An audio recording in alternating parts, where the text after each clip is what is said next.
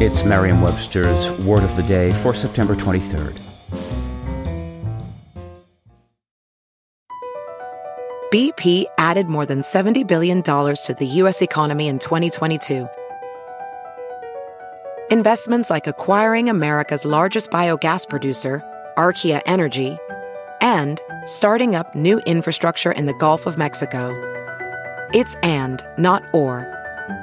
See what doing both means for energy nationwide at bp.com/investing in America.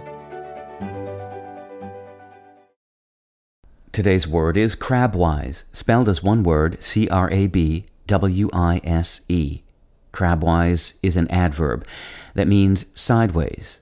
It can also mean in a sidling or cautiously indirect manner. Here's the word used in a sentence from Slate by Lily Loofborough. It's true that Tito's actions aren't really interrogated, and neither are the consequences of raising boys the way Lydia did and does with her grandson Alex. That's a conflict the show is sidling up to crabwise, and I really do wonder what will happen if and when it finally confronts machismo head-on.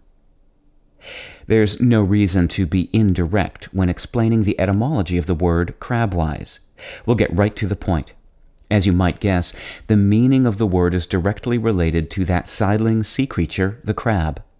If you have visited a beach near the sea, you've probably seen crabs scuttling along, often moving sideways. Though the behavior is surely above reproach to the crabs themselves, English speakers tend to be suspicious of what comes at them from the side, and the modern meanings of crabwise reflect this suspicion of the crab's lateral approach. The word crept into English in the early 19th century and has been sidling into our sentences ever since. With your Word of the Day, I'm Peter Sokolowski. Visit Merriam-Webster.com today for definitions, wordplay, and trending word lookups.